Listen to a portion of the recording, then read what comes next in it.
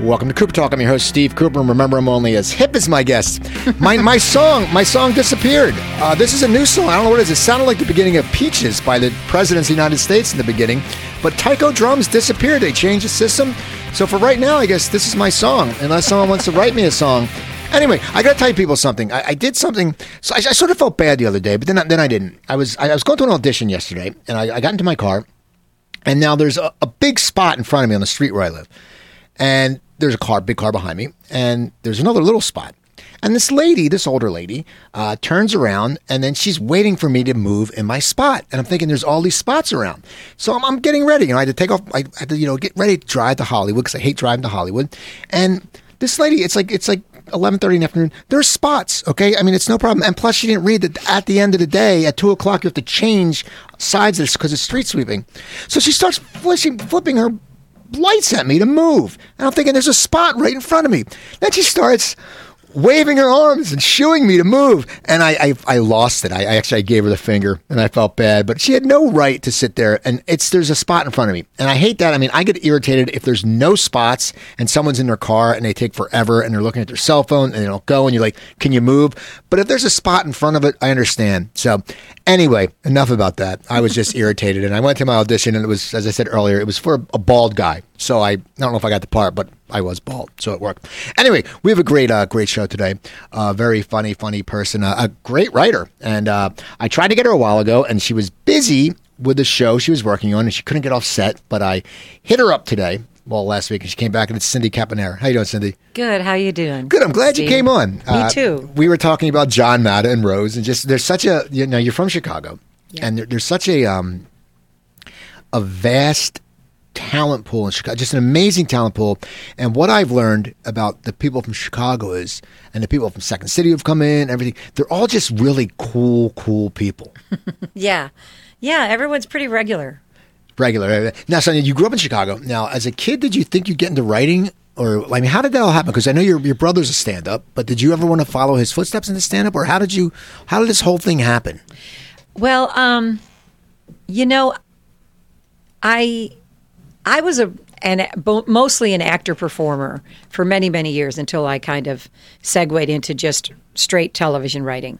I didn't want to be a stand-up because my brother was a stand-up. I thought that would be so weird to have two stand-ups in one family. I mean, it's weird enough when you have two actors in one family, but two stand-ups it might point to all the dysfunction or to, I don't know, some incredible narcissism. I don't know what it would be. But so I went the way of sketch, and so I went the Second City improv route, and I loved improv. It blew my mind. Did you like it as a kid? Or as a kid, we also we can't say what do we want to be when we were a kid because we all do different things. But when you were a kid, did you perform at all, or did you have? Yeah. I was. Well, I'm sure Johnny told you. We used to have these things called the St. Patrick's Day play in Canaryville, where I'm from. Every year it was a play that, in my family, was a big part of that. And my grandfather was a singer on my mom's side, a recorded singer on Rain Records. His name was Jumpin' Red Cassidy. So the whole family has the performance bug. It's really obnoxious, actually, but pretty great at the same time. So we were always, it's a little bit like Billy Crystal's story. We were always just performing and singing in the family. And I know in high school, I was already doing Woody Allen monologues and directing Woody Allen plays. And Big Woody Allen fan? Big Woody Allen fan. Favorite and line? Not so much now. Favorite Woody Allen line? Yeah. Can you think of what mine is? A strange man defecated on my sister. From Crimes and Misdemeanors. Crimes and Misdemeanors is about one of my favorites.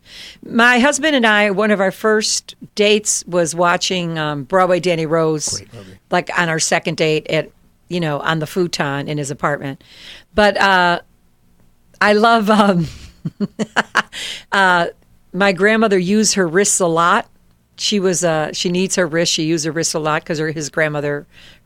There's just so many great lines. I know that. Have you ever listened to a stand-up, like the album? Yeah. It's so amazing. Just the lines, and they hold up now, which a lot of times it doesn't, except some of his political things. But it's just amazing because then you would see stuff like "And Take the Money and Run." Stuff from his album is in there. Like we escaped as a human charm bracelet, and they put that in. No, it was.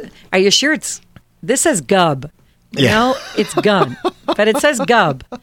It's just so classic. So you were doing the Woody Allen monologues and stuff like that, and so that was in high school. So yeah, I was already doing that in high school, and when I was in high school, I won some awards for being in the Drama Fest. I went to an all-girl Catholic high school, but I was also terrified at the same time that I had this urge to kind of be out there. Okay. In fact, one of my teachers in high school thought I was faking my stage fright because she was like, how could you, she's like, how can you be so good and be so afraid, basically was the message. And then when I went to college, I went to Illinois State, which was that big theater school where all the Steppenwolf people went. And my acting teacher adored me and wanted me to audition for the senior play. And the first time I went to audition, I got really afraid and I didn't. And then she gave me another opportunity to audition, which was really unheard of, to have a freshman audition for the, Right. So it was stuff like that. And then when I was at college, and also, of course, I was a huge SNL fan because, that was happening. And we were talking about that like every Monday on the bus going to school. And so that was, and I have a very strong memory of watching Steve Martin for the first time on Johnny Carson, just losing my mind at how funny he was. And I went to see him live at the amphitheater. We lived down the street from the International Amphitheater in Chicago. So I was heavily influenced by comedy, and I was really, all the SCTV stuff. So then Second City came to Illinois State, and I saw this Blackout, which I had since performed a million times with the touring company, which was basically, I think it was Kapelos and Lance Kinsey in two chairs saying, look up penis, and then laughing, and look up, breast, and then laughing. And then you hear a voiceover that says, Dr. Schomburg, Dr. Renna, please report to radio. You know what I mean? Right. It's the dumbest Blackout you've ever heard, but I lost my shit. And I was just like, I have to do that.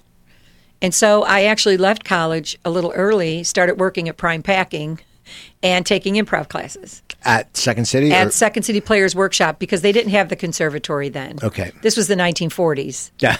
Before there were street lamps. It was the 40s, yeah. It was, there was no lights. There was no snow. Exactly. Snow wasn't even invented. You were puppets, actually. That's what it was. You were puppets. So you started doing the classes. So what happened was, when I started improv, basically my whole world exploded. Like I'd found something that I was really good at, that I was affirmed at, and I loved more than anything in the world. In fact, I was just talking to my friend who I pay yesterday, and I haven't been that inspired. Like I'm looking for the thing that's going to make me feel that way. Have you just given up improv completely? Is it something you could gravitate back to? Well, it's sort of like, once I started being in LA and writing for television, and it's just, the hours are weird and it's hard to find a group of your peers, and I don't know, it just kind of got away from me. And then you're home at night and you're like, do I really want to go out? Which is, I know that's feeling. all on me. By the way, no, I talk like the guys from NYPD Blue. I say, that's all on me, and how is it going to play out, and how do you want to play it? This is how I talk now. Well, that's good, though. Yeah. So you're loving the improv, and you're taking the classes, and now how do you get to the next point where you said you were in the touring group? Were you with them for a long time before you got accepted into the touring group, or how long were you doing improv classes before you really started getting on stage a lot? Well, after I guess it was sort of a 2-year program when you counted all the classes at Second City Players Workshop. And then we studied at Victory Gardens had a class. And so some of the guys that were already on main stage were teaching there, like Rob Riley and Rick Thomas. And then what happened at that time was you just started doing improv shows all over town. And so myself and first the group that I graduated Second City Players Workshop, we did these theater games and won some of those. And then 4 of us, it was myself and Doug Stevenson, Kevin Crowley and Barb Wallace started this group called Sons of the Desert versus Green Bay. It was a sketch show that we did at the Gingerbread Man up at Clark and Addison. And we did that for a long time. And then I decided I wanted to go to acting school at the American Academy, so I auditioned and went to New York. And while I was in New York, I decided to stay, and I did stand-up for like a month. What'd you think? I was nervous, but it was fine. I was writing bits about like plus-size models, because there was one in my acting class. And I thought it was weird that she kept referring to herself as a plus-size model. And that's like vegans now. Like if you ever go out, people all them, I'm vegan, or I don't eat gluten. Like anywhere you go, it's like you can be in at a bar drinking a beer and you hear someone talking, I don't eat gluten. It's like, yeah, I'm drinking a goddamn beer. But you're drinking a yeast-filled exactly. German. But it's just the same thing with the plus-size model. Yes. Exactly. They have to say it. It's certain things that I'm an atheist. Okay, we're just watching a ball game. We don't want to talk about religion. No. We don't want to talk about that. So you're in New York. So I'm in New York, and I get a call, because I would check in with Second City because I wanted to work there so desperately. And I get a call saying that they were having auditions, and they wanted me to come in and audition. So I went in and auditioned.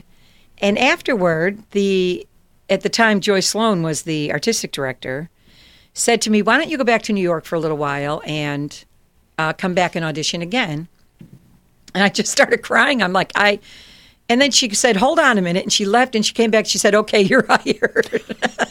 And I thought, shit, if it was that easy. I know. There you go, people. I would have cried like 3 years ago.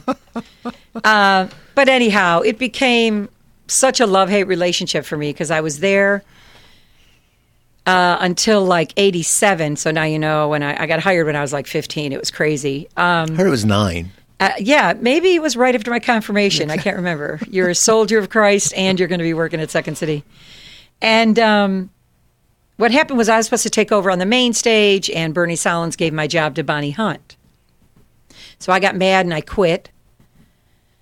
And then I came back like in 1990. I did my first one-woman show there. Which was about what? The Chicago fireman strike of 1981, which I workshopped around town at different like open mics where I would do the fireman character, I would do the mother character, I was living in an attic apartment, you know. Oh, my God, when I think about how many attic apartments I've lived in. This one had a tub, but no kitchen sink. And then when I finally moved to New York, there was a shower in the sink, and a bathroom down the hall. Oh, my God, I've spent so many. I think about my nieces and nephews being that age and how they're living, and I get so afraid for them. And I'm like, you know what?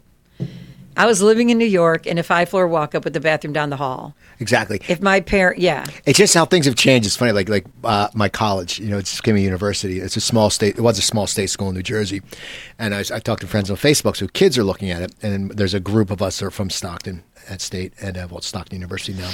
But I laugh because once we had to go to the meal plan. And now there's 24-hour food places and all this stuff on campus. I'm like, God, if we didn't get there on a weekend, if we were hungover and missed from 11 to 1 for the brunch, right. we were screwed till dinner at 6. And you couldn't go anywhere. Maybe you find some kid who had food in his refrigerator.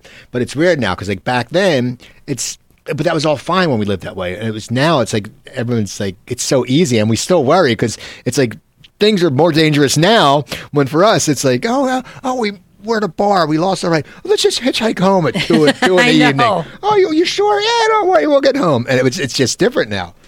I would do a tiny bit of acid and then get on the motorcycle of my neighbor and drive for hours. Yeah. I'm like, oh, my God. But my parents never knew what we were doing. Oh, no, parents didn't. Because you know what I think it was?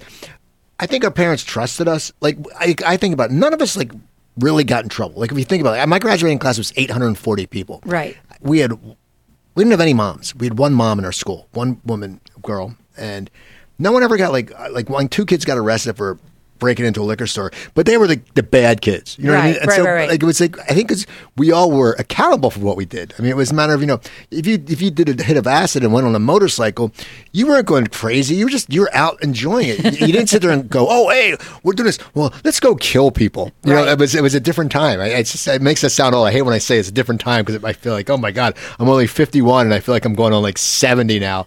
But it's true because it's I sit there and go, man, I see a kid at a I go, man, we knew how to drink.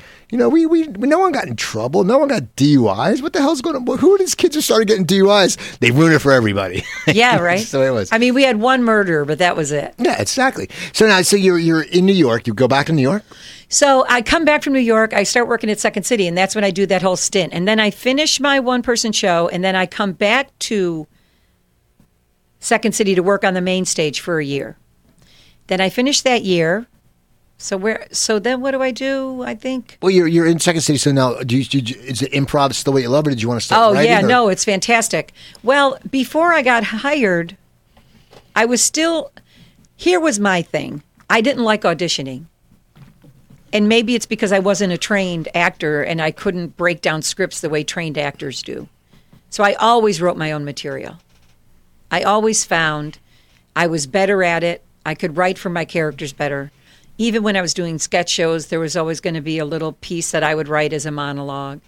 And then the monologues became these plays. Okay. I felt very strong about making sure that my solo shows were a play, that they weren't just a series of, stories, or that they actually had a spine and a narrative that took you full circle. Because to me, it was like, well, what was going to make it different? And I felt like that was a really important part of it. So, what am I talking about? Hard candy right now? What's happening? Well, we were talking about you being about when you wrote your one person show, and then you going back to Second City. Oh yeah. So I do the Fireman show, and I use the ETC stage to perform it. And then after I do that run, which had like fantastic reviews and was really kind of critically acclaimed, they asked me if I wanted to come back and replace one of the girls. So while I was doing that, they also asked me to go to Canada and work on the show called Second City Live, which was shot in Hamilton with a bunch of the Canadian Second City people. But Rose, and that's where Rose and I got close, because Rose Abdou came with me there. But it was like Ryan Stiles, Catherine Greenwood, really great Canadian Second City people. And that was my first experience of writing without performing. And Polly Draper was the host, and I wrote Polly Draper's monologue. In fact, the whole first year I was at SNL, I wrote almost every opening monologue. But backtrack. So we did the Canadian show. Then I'm back at Second City. Then I wind up leaving there. And then I think I might have did a couple plays. And then I moved to New York to be a nanny for Christine Ebersol's baby. Okay. And that's how I got to New York. That's when I did the Comedy Central shows with my friend Joe Forrestal, who was a protege of Lauren's, who produced Kids in the Hall. I did that for 2 seasons with Paul Dinello, Amy Sedaris, Steve Colbert. Strangers with Candy? It was called Exit 57. Okay. It was their first show. And then from there, I got hired at SNL by Steve, primarily with the help of Steve Higgins, who I met when I was in acting school in New York, who became a producer at SNL. So that was it different for you just when you went to SNL just to do the writing? I mean, was that, was for you had the background? Yes, the learning curve for me was difficult because at the time then there was Molly Shannon, Sherry O'Terry, Nancy Walls. So you're writing pieces, but again, I'm inexperienced at writing for others. So I write a piece that I could play, but I put Molly's name on it or Sherry's name on it or whatever, and they can't play it because they could play it, but not the way I could play it. Right, and it's also how you see it. If anything, if you write something for yourself and someone else does it, they're not going to do it even though they'll do it great, it's not going to be as good as how you would do it because you wrote it for you and you envisioned exactly how it should be. And I think that's a problem sometimes because then you get a little pissed because you're like, no. I mean, it could be something so like just instead of putting your hand this way, put your hand over here. And they're like, why? And you're like, of course, that's the way it's supposed to be. Yes, it's very nuanced. And until you learn their nuances, until you learn the subtleties of what makes them really funny, until you can detach enough to just observe and write for them, it was a really long road for me going from that way to that way. And then I would still, like even in '97, I guess, I did another solo show that Adam McKay's wife, Shira Piven, directed. Okay. That I brought to Chicago called The Debutante Ball, which was basically about 7 women who would never, ever be even allowed near a debutante ball. And I ran that for 3 weeks at the Victory Gardens Theater, but then I had to go back to SNL. But it was running so well that I probably could have ran it for like 6 months. So I was always caught between earning a living as a writer for television and wanting to kind of be out in the world. Because when I first moved to New York, when I went with Christine as the nanny, and that lasted like 3 months because the play she was supposed to open didn't open on Broadway, and they went back to L.A. I actually went to Juilliard. I'm like, I want to come here, and they're like, I think you're a little too old to be here. I thought for sure I was just going to go to Yale and get my MFA and be on Broadway. Like, this was not in my, I don't know how it happened, really. It's great. It's really funny also is it's that, you were going back and forth. And as you said, it's hard for writing for them at first, like Molly Shannon and stuff. And it must have, I would think, it was probably harder for you, too, also, when you were doing that. And then you were going and doing this show in Chicago. That's a success. So you're sitting there, and I would think at some point in your mind, you must say, God damn it, I should be on SNL. I mean, did that ever go through your mind saying, wait a second, I'm doing the show. It's kicking ass. I performed. They're great. I can write for them. Well, if I can write for them when I'm writing for me, and then I'm up there performing, I mean, it must have been sort of not hard because you were working, which is great, and everyone would love to get a writing job with SNL. But when you sit there and you think that could be me, and in actuality, it's not like some idiot going, "Oh, that could be me," when it never could be. Actually, it could be you because you had a successful show going. Right. I mean, was that a pain? Did that drive you crazy sometimes? Well, actually, it's funny that you say that because after that happened, I wanted to maybe have some opportunities to perform on the show. But there's sometimes, except for Tina and maybe Eddie Murphy and some few exceptions, when you're a writer on the show, they like to keep you being a writer. And unless you have like extreme balls, can I say balls on your show? Like if I really wanted to be a performer, I would have to write something. I'd have to hit a home run. Every time I got to the table, I'd have to not care how people saw me. I'd have to not care what people thought about me, trying to be so ambitious. You know what I mean? There's other messages, my own personal messages, that got in the way of me just really pushing forward.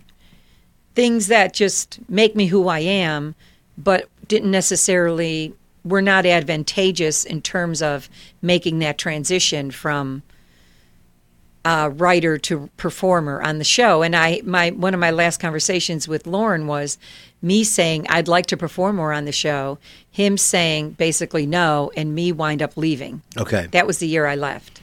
So you're like, I'm done. Because right. It's just you were tired. I mean, it wasn't taking you anywhere. It wasn't going to take you to a point where you could actually perform. So you probably figured, well, it was fun. Yeah, the reason I left was because I felt like I was getting short on time and I wanted to perform more, and I couldn't seem to make this thing balance for me.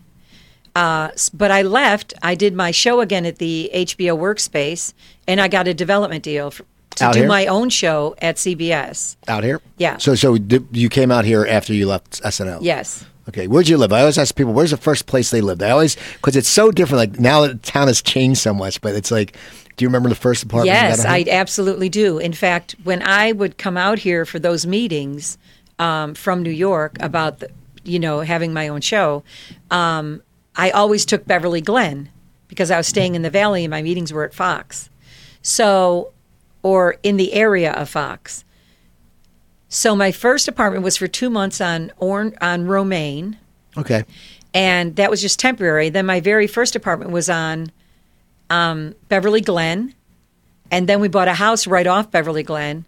And then we bought one right over Mulholland, like 5 minutes from Beverly Glen. So Beverly Glen has always been my It's weird how you gravitate to certain places, yeah. And then you sit there and then you see them, they change. Like I went to an audition on down Romaine the other day, and I was just like, it was just weird. I was like, because when I first moved here, I lived in Hollywood, but I had a little studio because I was still married and living in San Diego, going back and forth. And now that whole behind Hollywood and Highland now is blown up. But I wanted to drive by my building. I'm like, nah, I don't want to see it now because it's probably all like commercial. I liked it when it was a little crappy studio that was $385 a month, and right. You could hear like the hookers fighting in the garbage behind, and That's my chicken. Exactly. And then you would see kids come down from Hollywood High and getting fist fights. This is when kids would fist fight. This Right. was 13 years ago. And you could watch it out your window, but no one was getting hurt. It was just Right. like an old time fist fight. So you move out here, and now with you get a development deal. Right. So I get a development deal, and I didn't know that everyone and their mother had one. Like my mother could have had one. Who knew? So I thought it was super special. And I wrote this show with Nancy Steen at the time, who was I think she surfs now, but at the time she was a very, respected television writer. And when it didn't move forward, I was devastated. And my agent was like, well, I guess you're going to get a job. And I'm like, wait, what am I doing? Like, I couldn't in my head allow myself to do both things. So I got a job as a staff writer on the Norm Show. And I knew Norm Macdonald from SNL. He's been so good to me. I worked on 2 of his shows, and he always comes to my readings and stuff. Well, I was going to say, since you didn't really, you had Saturday Night Live writing experience, but you didn't have any sitcom writing experience. Right. But he knew you, and he knew you had the chops. So Yeah. he just said, okay, I want her to come aboard. Right. Okay. So my first sitcom job, it's me. I'm probably, I'm not young in the game because I was already at SNL, already had a full life acting. And I'm a staff writer on the show. There's 11 guys, 1 other woman, and they don't really want me to talk because I'm a staff writer. Now, granted, at the end of the year, I realized there was some method to their madness because I didn't know how to write sitcoms. But at the same time, I'd been in comedy already for 15 years. So it was weird for me, especially after writing and producing and performing all my own shows, to tell me that they really don't want me to talk. They just want me to listen. I was like, fucking, are you kidding me? Yeah, that makes no sense. I mean, I think because it's like anything, comedy is a collaborative process. And I would think, were they younger? Well, no. Yes, they were a little bit younger, but really it was just because I didn't understand the format. Okay. So it was probably fine for me to pitch jokes, but to get in on the storytelling, which I had no idea how they did it, again, my road has always been really hard for whatever reason. My obstinance, I'm too sassy. I want to talk more. Stop. I don't know why, but perhaps I should have took off a year and took 3 or 4 classes. Who knows? Yeah, but did you start to get the concept in this season? 1 year later, I was like, what's his name? Who's the son on The Simpsons? Bart. When he goes to France and he can't speak French, and then some crisis happens after he's been there for like 6 months, and then he's speaking it fluently. And so after a year of watching and listening and watching and listening, I totally knew what to do. So then you went to the 80s show after that? Yes. Well, what I did was I wrote another solo show called Cookies and Booze. Okay. I performed that. I got a development deal from Carsey Warner and got hired at the 80s show. Now, the development deal was for developing a pilot or for you acting Just in it? writing a script for Carsey Warner. Okay. Yeah. So now you had to really, I mean, it's pretty, when you say it's pretty quick when I only had like a year of writing for sitcoms, and all of a sudden you have a development deal, and did you tackle it by yourself, or did you call in favors from people to help you? No, that was fine. I was able to write something that I thought, in retrospect, when I look at it now, of course, it's very early work. But I had Tom Werner and Kathy Bugsby and Marcy Carsey, and so people were giving me notes and stuff like that. So I wasn't alone. They were acting as a studio, and they were shepherding, the project. So now, on the 80s show, you were a co-producer. Yes. So now, when you said the Norm show, you were a staff writer. Yes, I took a big jump. Now, what is the difference between a staff writer and a co-producer? About 4 titles. Okay. I probably should have been more experienced. Well, I don't know. I mean, job description. The job description is always the same. The only difference is that once producer gets attached to your title, you get a little bit more responsibility. Like, let's say, once you're like a producer, depending on how top heavy a show is, you might be, a strong member of the team. You know what I mean? And you can go down and, you know what? Here's the difference. The difference is when you're at SNL, you produce every single thing you write. When you start writing in sitcoms, you don't do anything but write and pitch in the room until you're usually like a supervising producer. Okay. Then sometimes you can run a joke room or you'll run the B room or whatever. And then when you get to be a co-executive producer, you'll start running the room a little bit. Unless, of course, at any point in this sequence, you write and produce a pilot that gets made. And then things shift a little bit. But it's sort of like sitcom writing's best kept secrets. There's a lot of collaboration, Okay. a lot more collaboration than you would imagine. Everything's pretty much broken in the room. Everybody weighs in on everything. Everything's rewritten for the most part, depending on how the show is run. There's a lot of stuff that's group written. It's a much different animal than well, I don't know. I hope you're editing all these blank spots. No, we just go. Don't worry about it. So you made that big jump, and so now then the show ends. So the show ends, and I'm a co-producer, and I wind up getting a job on Norm's second show, which is A Minute with Stan Hooper. Yeah, and you know what's funny? I'm thinking one of the co-stars of that was just on the show like 2 months ago, and I have to look it on IMDb. I can't. Garrett Gillihunt. No, I forget. It was Or Garrett Gillihunt. It was oh no, he played one of the. Was that the one where there was a gay couple? Yes, he was the guy that was on the second Andy Griffith show. Dan Roebuck. Yes. Roebuck, yeah, because Roebuck is good. love Dan Roebuck. Dan Roebuck lives in Burbank, and he's good friends of mine. He's a great guy. And he was talking about it, and he said, so he was on that. So once again, did Norm help you get the job on Yes, Stan Hooper? Norm helped me get the job. There were people that came in from Norm's camp and people that came in from Barry Kemp's camp. Barry Kemp created Coach. So that only lasted 10 or 13 episodes. But the problem with that show, I think, was, in addition to funny stories that I won't say on the air because they're too dirty, was... You could say it. Oh, no. Okay, It's too long. I'll tell you in private. But it should have been on CBS at the time, and it was a Fox show. It would have done far better on CBS because I think it skewed a little older. Norm wouldn't have... One of our guest stars was James Whitmore. He Right. was like 85. Like every week, the age of the guest star just went up and up and up. And by this time, James Whitmore was really just a tree with a pipe in his mouth. He didn't even, I don't even think he had any skin on his body anymore. But, it was fun. As you're writing, it must be a little bit frustrating when the series or you're involved with something good and then it's done, and then you're in SNL, which would have kept running, but you weren't happy. So did you sit there? I mean, that must be a hard path sometimes because you sit there and go, you don't want to keep getting involved with the series, and you get connected like a Stan Hooper, and you knew Norm, so you had that connection.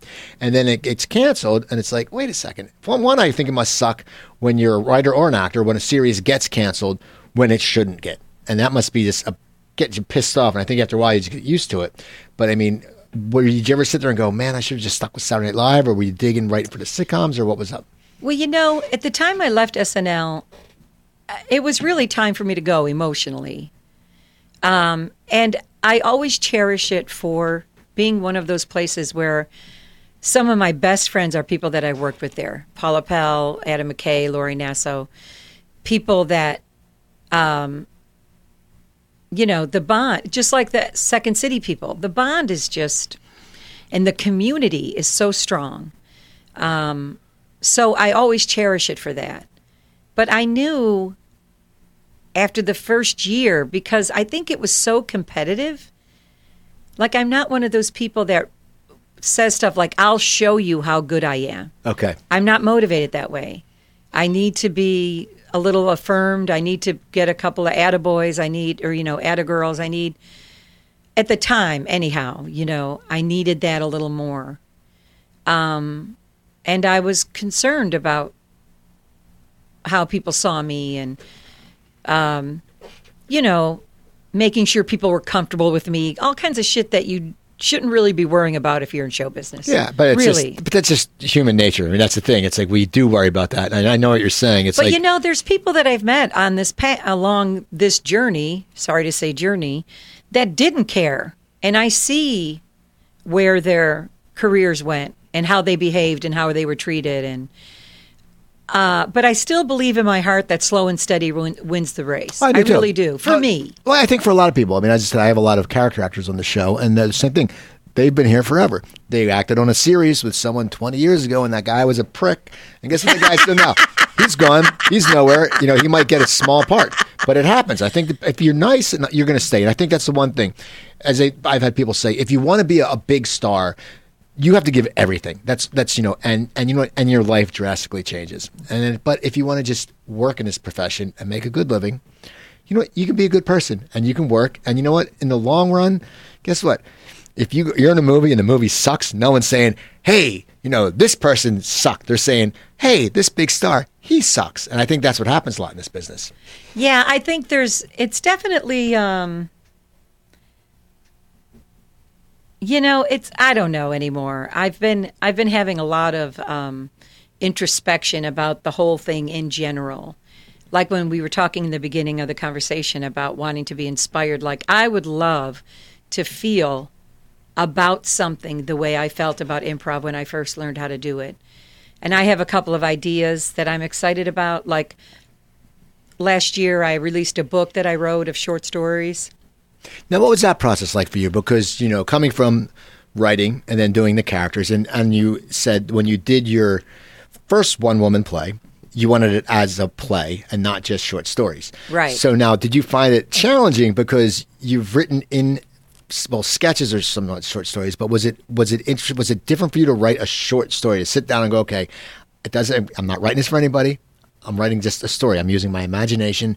Was that something easy for you to do or something hard for you to do? Well, it actually wound up being easy because there's a certain community here in Los Angeles that, and if you've talked to John Rigi about it, because he participates a lot, where there's Sit and Spin and Say the Word and all kinds of places where comedy writers come and read their essays.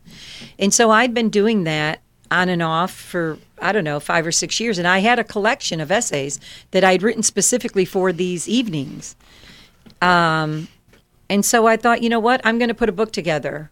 And I didn't feel like, first of all, you know, publishers don't love, you know, there's not that many David Sedaris's, so right. They're not going to make a ton of money off it. And I didn't feel like spending, 2 months writing a book proposal about who's going to be my audience and coming up with a marketing plan just to have you say maybe or maybe not.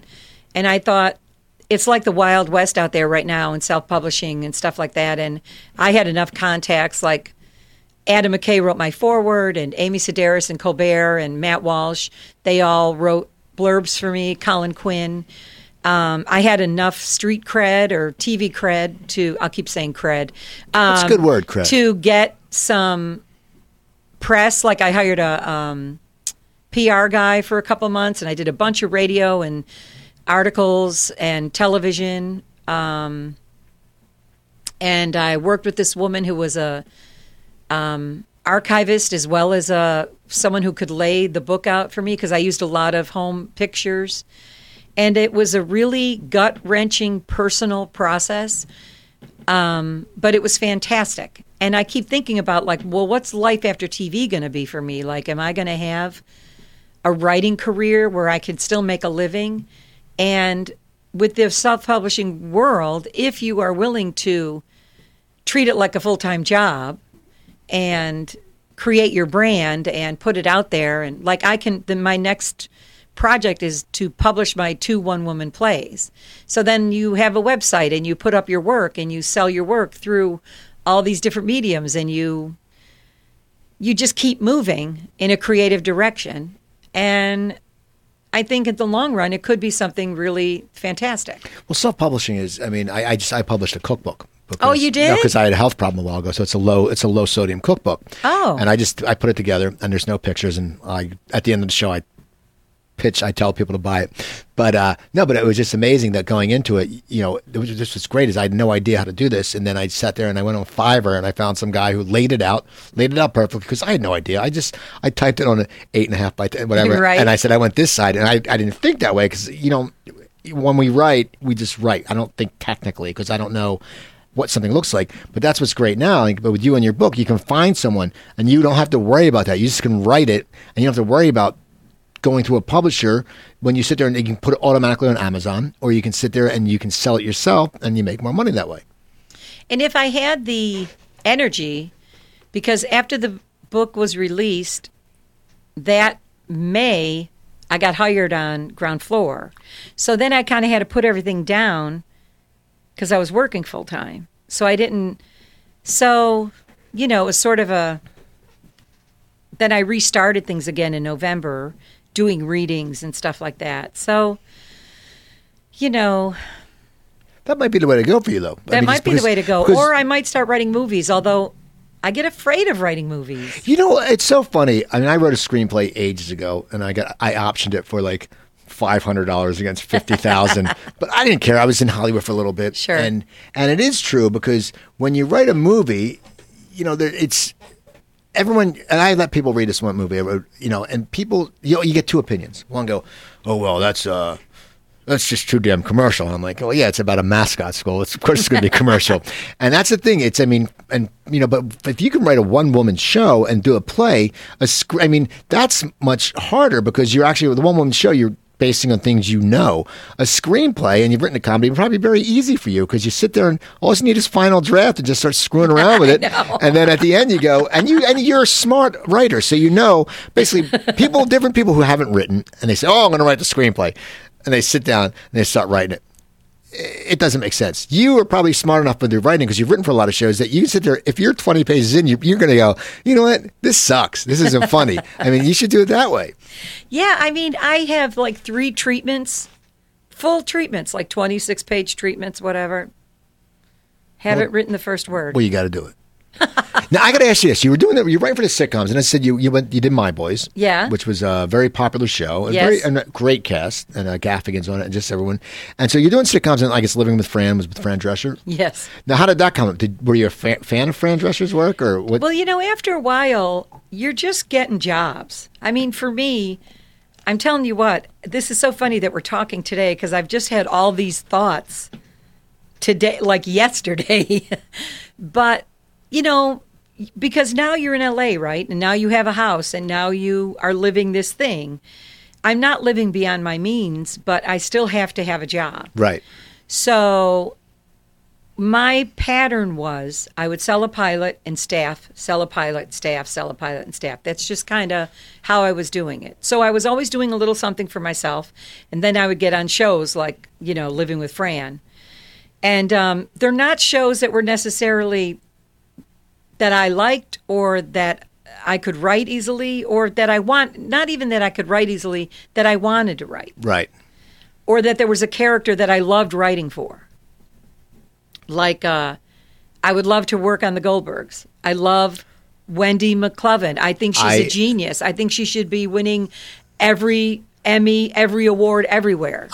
You cannot preach to the choir more. I grew up in a very Jewish town, 10 minutes from Philadelphia, New Jersey. Oh wow! And I grew up at the same time in the 80s. And man, I'm going to tell you, my girlfriend didn't watch it at first, and she's also from New Jersey, and she's a few years younger than me, and she's an 80s kid. We went to college together, but it was so funny when we started watching it. That show. Wendy is so amazing as the mom. I mean, and George Siegel's 81. I die for him. He's 81. And Jeff's doing a great job. And they're all great, that whole show. But now that's a show you would love to get attached to. Yes, of course. Because I feel like that's a show where I know that woman, so that would be a blast to write for her. I know Jeff's character. That would be a blast to write for. I love writing single camera. And I have a lot of friends on that show. So that would be something fun for me. I interviewed recently for a show about it was an urban drama about a drug lord, but I keep calling him a kingpin because I'm 75. And what I had to do in my brain to make the show work for me, like I could do it. I'm a writer. If you hire me, I'll write your show. But when I think about what would make me happy, what would, let's face it, everyone's not getting creatively fulfilled at their work. Right. But I think it's sort of like that idea of, you know, when you're marrying someone and you're like, well, nobody's perfect. Well, you have to start somewhere. even if he's not perfect, he's not this guy. Right. So I have to think of that in terms of what I want to work on. No show is perfect, but how many times do I have to twist myself into a pretzel to kind of fit on your staff? Yeah, I was going to ask you that because you wrote with Sunny with a Chance. Right. Which is more of a kid's show. Oh, my God. So what is that like? Because you come from this background of SNL, Second City, ballsy, as you say, you're brass, and then all of a sudden, hey, here's a job. It's for kids. How did you even, that must have been a nightmare. Can I please tell you that had to have been almost the only saving grace about that job was the Engelberg sisters who I met, who are these lovely, crazy women writers, and Feldman, who ran the show. I think I had one idea that whole season, and it was about a backpack that had what do you call it when you go in the ring and you put on boxing gloves? Okay. That came out to hurt people that were bullying you. And that was it. And it came to me. It was so hilarious. I was at the writer's table, and it came to me. I literally felt like God knocked on my brain and dropped it in, because there was nothing preceding it and nothing ever came after it besides like a rap about bumblebees. But other than that, every idea, every thought, every idea that came up in that show, I wanted to just stab myself in the fucking throat. I can imagine, because it's a kid's show. Now, but you also wrote for Shameless. Right. Now I watched the first season. And that was my season. Okay, that was I really enjoyed season. it. Yes. But then what happens is it's like anything. If you fall and it wasn't, On Demand wasn't as much. And if you fall 4 unders in Netflix, if you fall 5 episodes on the second season, you don't catch up. What was that like writing? Because that shows, everyone, that was a ballsy show. You must have enjoyed writing for that. I loved working on it first season. I think at the end of the day, there might have been some comedic, stylistic things with the executive producer. I feel like I gave that show its context. I gave it its addresses, its neighborhood. I grew up a mile from where we would shoot in locations when we would go there in the winter. And then I felt after I left, the show just became outrageous for outrageous sake, that that the heart and the comedy that was sort of intrinsic in the first season was completely lost. That's my opinion. Now, why did you leave? I wasn't asked back. Okay. Which is weird. Which was very weird to me. Because, it's so funny, because it's funny you say that, because when something like that, I always say, it's like with Shock. It's like I watch Shark Tank. I like Shark Tank. I like Shark Tank. But lately I've been watching it, and when I see Kevin, Mr. Wonderful, it's like, it's the same thing. They're getting more outrageous. Like before it was, in the beginning, they were outrageous. He was the jerk. But now it's like every time, he's going to be a jerk. It's like you could write his dialogue because he's going to say, well, I can, and you sit there and you start watching it and you say, this isn't the same. Mark Cuban's going to, if you're a shuckster, as my mom would say, if you're a shuckster, he'll spot it right off and he'll hate you. Damon is just an idiot. But it's just the same thing. It's like getting more outrageous, where it's to the point where you really don't want to watch it, because it's something that you sit there and go, there's nothing redeemable. Nobody ever wins. Not that, and in a family like that, because I kind of grew up with 6 kids in a dysfunctional family. We had my mother, so that was different, but there were some similarities. And the writing staff was very small. There was a fair amount of inexperience on the writing staff. But I really felt like I was the only one on the writing staff that brought that real life experience to the table. So it was shocking to me. And, there's a lot of reasons why things happen that I'm not privy to. Shows get canceled. Sometimes you get asked back. Sometimes you want to move on and go to a different show. All kinds of stuff happens. And each show has a different experience. I haven't had an experience where I get on, let's say, Friends, and I'm there for 7 years, and then I walk away with a big overall deal and, whatever. It just hasn't been my path. Mine is mine. It's made me who I am in this business. It's made me stronger. It's made me maybe more cautious. But right now I feel the absolute strongest about what I bring to the table, what I have to offer, what I know I'm good at, that kind of thing. I want to ask you a question. Like when you said with Shameless, it was a lot of inexperienced writers. Now, as a writer, and now when you were inexperienced the first year on Norm, or whatever it was when they told you to be quiet, they didn't tell you to talk. Do you sit there and think about how people treated you then like that way and sit there and try to help these young writers out? Or do you sit there, or do you find them sometimes they're a little cocky so you don't want to help them out? Because I know, you run into some like people. we had a writer that had never written anything before, and I don't want to tell tales out of school. I will just say this. The executive producer was in our writer's room every single day. And because he was such a high-profile, revered gentleman, I didn't feel like we were... Normally, when you're in a room, there's some camaraderie. Yeah, well, it's anything. It's the camaraderie. That's just... Yeah, I don't even know how to say I'm the same way. It's camaraderie. Why can't I say it? I can't. But this was a room where I felt like because everybody wanted approval from this person, there was a lot of non-support. Okay. See, that sucks, because that's what sucks. That's the simplest way. Now, did you like writing for Nurse Jackie? Nurse Jackie was a really fun experience in the beginning. There was great story breaking. We were in the 5th season. What happened was new showrunners came in that were never there before and initially tried to make the show something different. And our whole staff kind of got caught in the crosshairs of that showrunner's vision, even though it wasn't what Showtime wanted and it wasn't what the star of the show wanted. And so the entire staff got let go after that season. See, that would suck, because that would just seem like, because I watched this, I watched the first season or 2 seasons. That would just be a fun character to write for. Because for her, I would think that as a writer, that would be a good character, because you can almost write anything. Because it's kind of. Well, here's the thing about Nurse Jackie: it's not a comedy, right? So there's not like super funny people within miles of that show. And when I think about SNL and I think about being around the funniest people in the world all day long, in my world, in my field, and then you go to other shows, just like the Norm Show, just like every writer's room. There's nobody, it's never as funny as the SNL writer's room, ever. So Nurse Jackie and Shameless, they were interesting shows. They had some comedy in them, but it wasn't the room where you're doing a bunch of bits and having a great time while you're coming up with creative ideas. Nurse Jackie was like it's a drama. It was a drama. It's the fact that it's 30 minutes... Don't be fooled. Everyone always thinks, that's the thing. Now it must be, with such a comedy background, and you said you're a writer, so you write. Right. But drama just must be, it must be sort of, I would think for, as you said, the camaraderie too, for a comedy person, I would think writing for a drama would sort of be boring because, as you said, when you're with comedy, when you're writing, people can just say whatever and joke around. But with drama, it's like, I'm sure there's a tone to the room where it's like, you can't be so loose.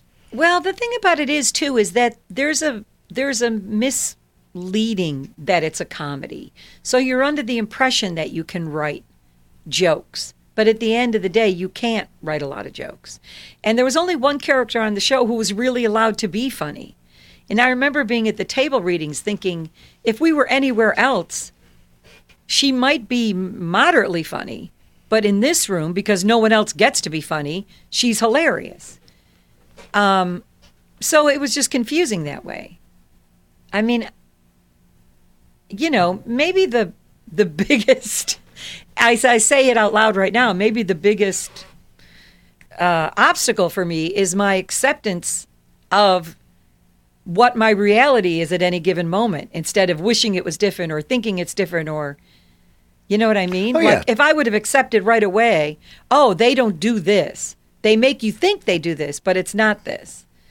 Then maybe I would have adjusted quicker. Whatever. Who knows? I'm not. Yeah, but you don't want to. You don't always want to adjust because then you lose your edge. That's the thing. Yes, that's true. Why should I adjust? Yeah, exactly. It's like, right. If they say it's a drama, then you walk in and you go, okay, this is drama. I want to get out of here. I don't want to write drama. Right. And luckily enough, where you have a resume where you can get jobs, you can say, I don't like a young 18-year-old and 22-year-old kid's not going to be able to go, oh, this is a drama, I don't want to write this. He's going to say, well, I got to suck it up for a few years. So then you wrote for Ground Floor, which was a comedy. Ground Floor was really fun. The room was very funny. The showrunner was really, really hilarious. And it was like a supercharged comedy show. And I hadn't been in a comedy room since Yeah, for a while. For a while. So it was challenging that way. But I really had a lot of fun on that show. I did a lot of producing. Like, I felt like I was more hands-on. Hands-on. Yeah, it was better. Well, it's funny about Ground Floor because Rory Scovel was on the show. Oh, my God, I love Rory Scovel. He had to cancel because he had auditions, and then he came back on the next week, and he's like, I had 3 pilot auditions. And he's saying, and then like a month later, I'm like, holy crap, he just told me about that. So he was the reason I wanted to write on the show. He's a great stand-up. A very funny guy. So we have about a few minutes left. Okay. So your book. Are you going to do more readings from your book? I am going to do more readings. I don't have anything lined up right now. Me and my friend Joanna Stein, who's also an author, and another friend, Cynthia Carl, who's a fantastic singer-songwriter, and Joanna's a very funny writer. We've been doing these shows where we each read and Cynthia plays, and they're really, really fun shows. We may be doing a benefit in the summer, but I don't have anything exactly on hand right now except to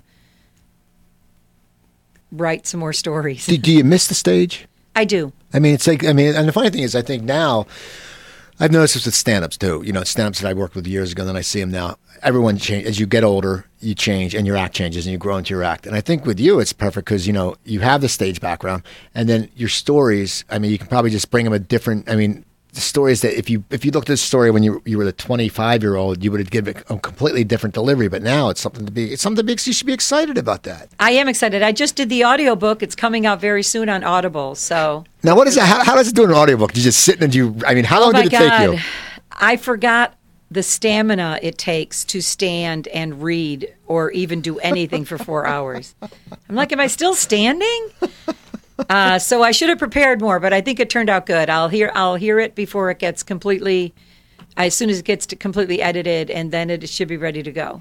Now, what's the book called? I Triggered Her Bully. Okay, and now where can you find that book?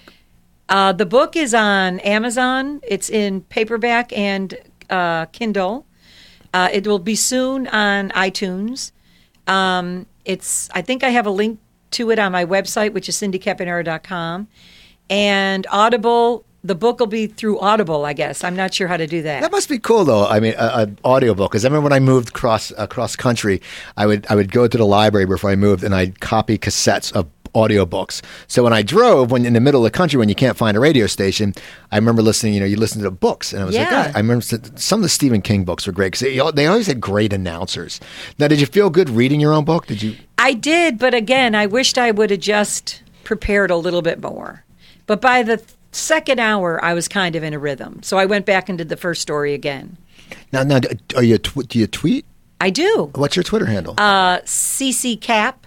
CC Cap? CC Cap, yeah. So it's 3 C's AP. Yes, 3 C's AP. Do you tweet a lot? I go on spurts. Okay. Now, do you tweet jokes or what do you tweet? I tweet like I tweet, yes, funny things like the one that I can remember right now is, let's face it, Spanx or Girdles, okay. or true. I was looking up the world's healthiest cheeses, but I was gnawing on a thing of Parmesan. I felt like a little chihuahua. I was just like really grinding it, looking up healthy cheeses. You just write your stuff. Well, I want to thank you for coming on. Yeah, thank you for having me. So people follow Twitter at CCCAP, CCCap. Also, it's CindyCaponera.com. CAPONERA.com. And I have I Triggered Her Bully Facebook page. And so please check it out and buy the book, okay? And follow me on Twitter. It's at Cooper Talk. That's at Cooper Talk. I write jokes every once in a while. Go to my website, coopertalk.net. I have over 360 episodes up on there. You can also email me at coopertalk.net. If you go to iTunes or Stitcher, same thing. Type in one word Cooper Talk because everything gets confused. Just type in Cooper Talk. You can get me on iTunes and Stitcher. And also go to my new website, stopthesalt.com. Stopthesalt.com.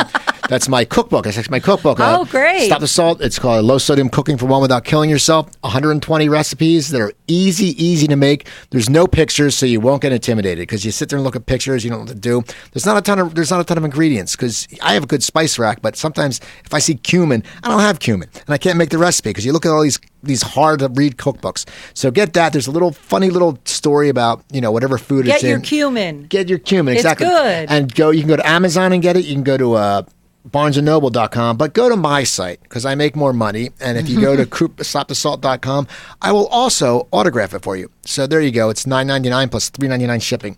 So that's about it. I want to remember, don't forget to follow Cindy at CCCAP, even though CC Cap, I like saying that. And I'm Steve Cooper. I'm only as hip as my guests. Don't forget, drink your water, eat your vegetables, take your vitamins. I'll be here next week, so you make sure you come back and listen, and have a great weekend.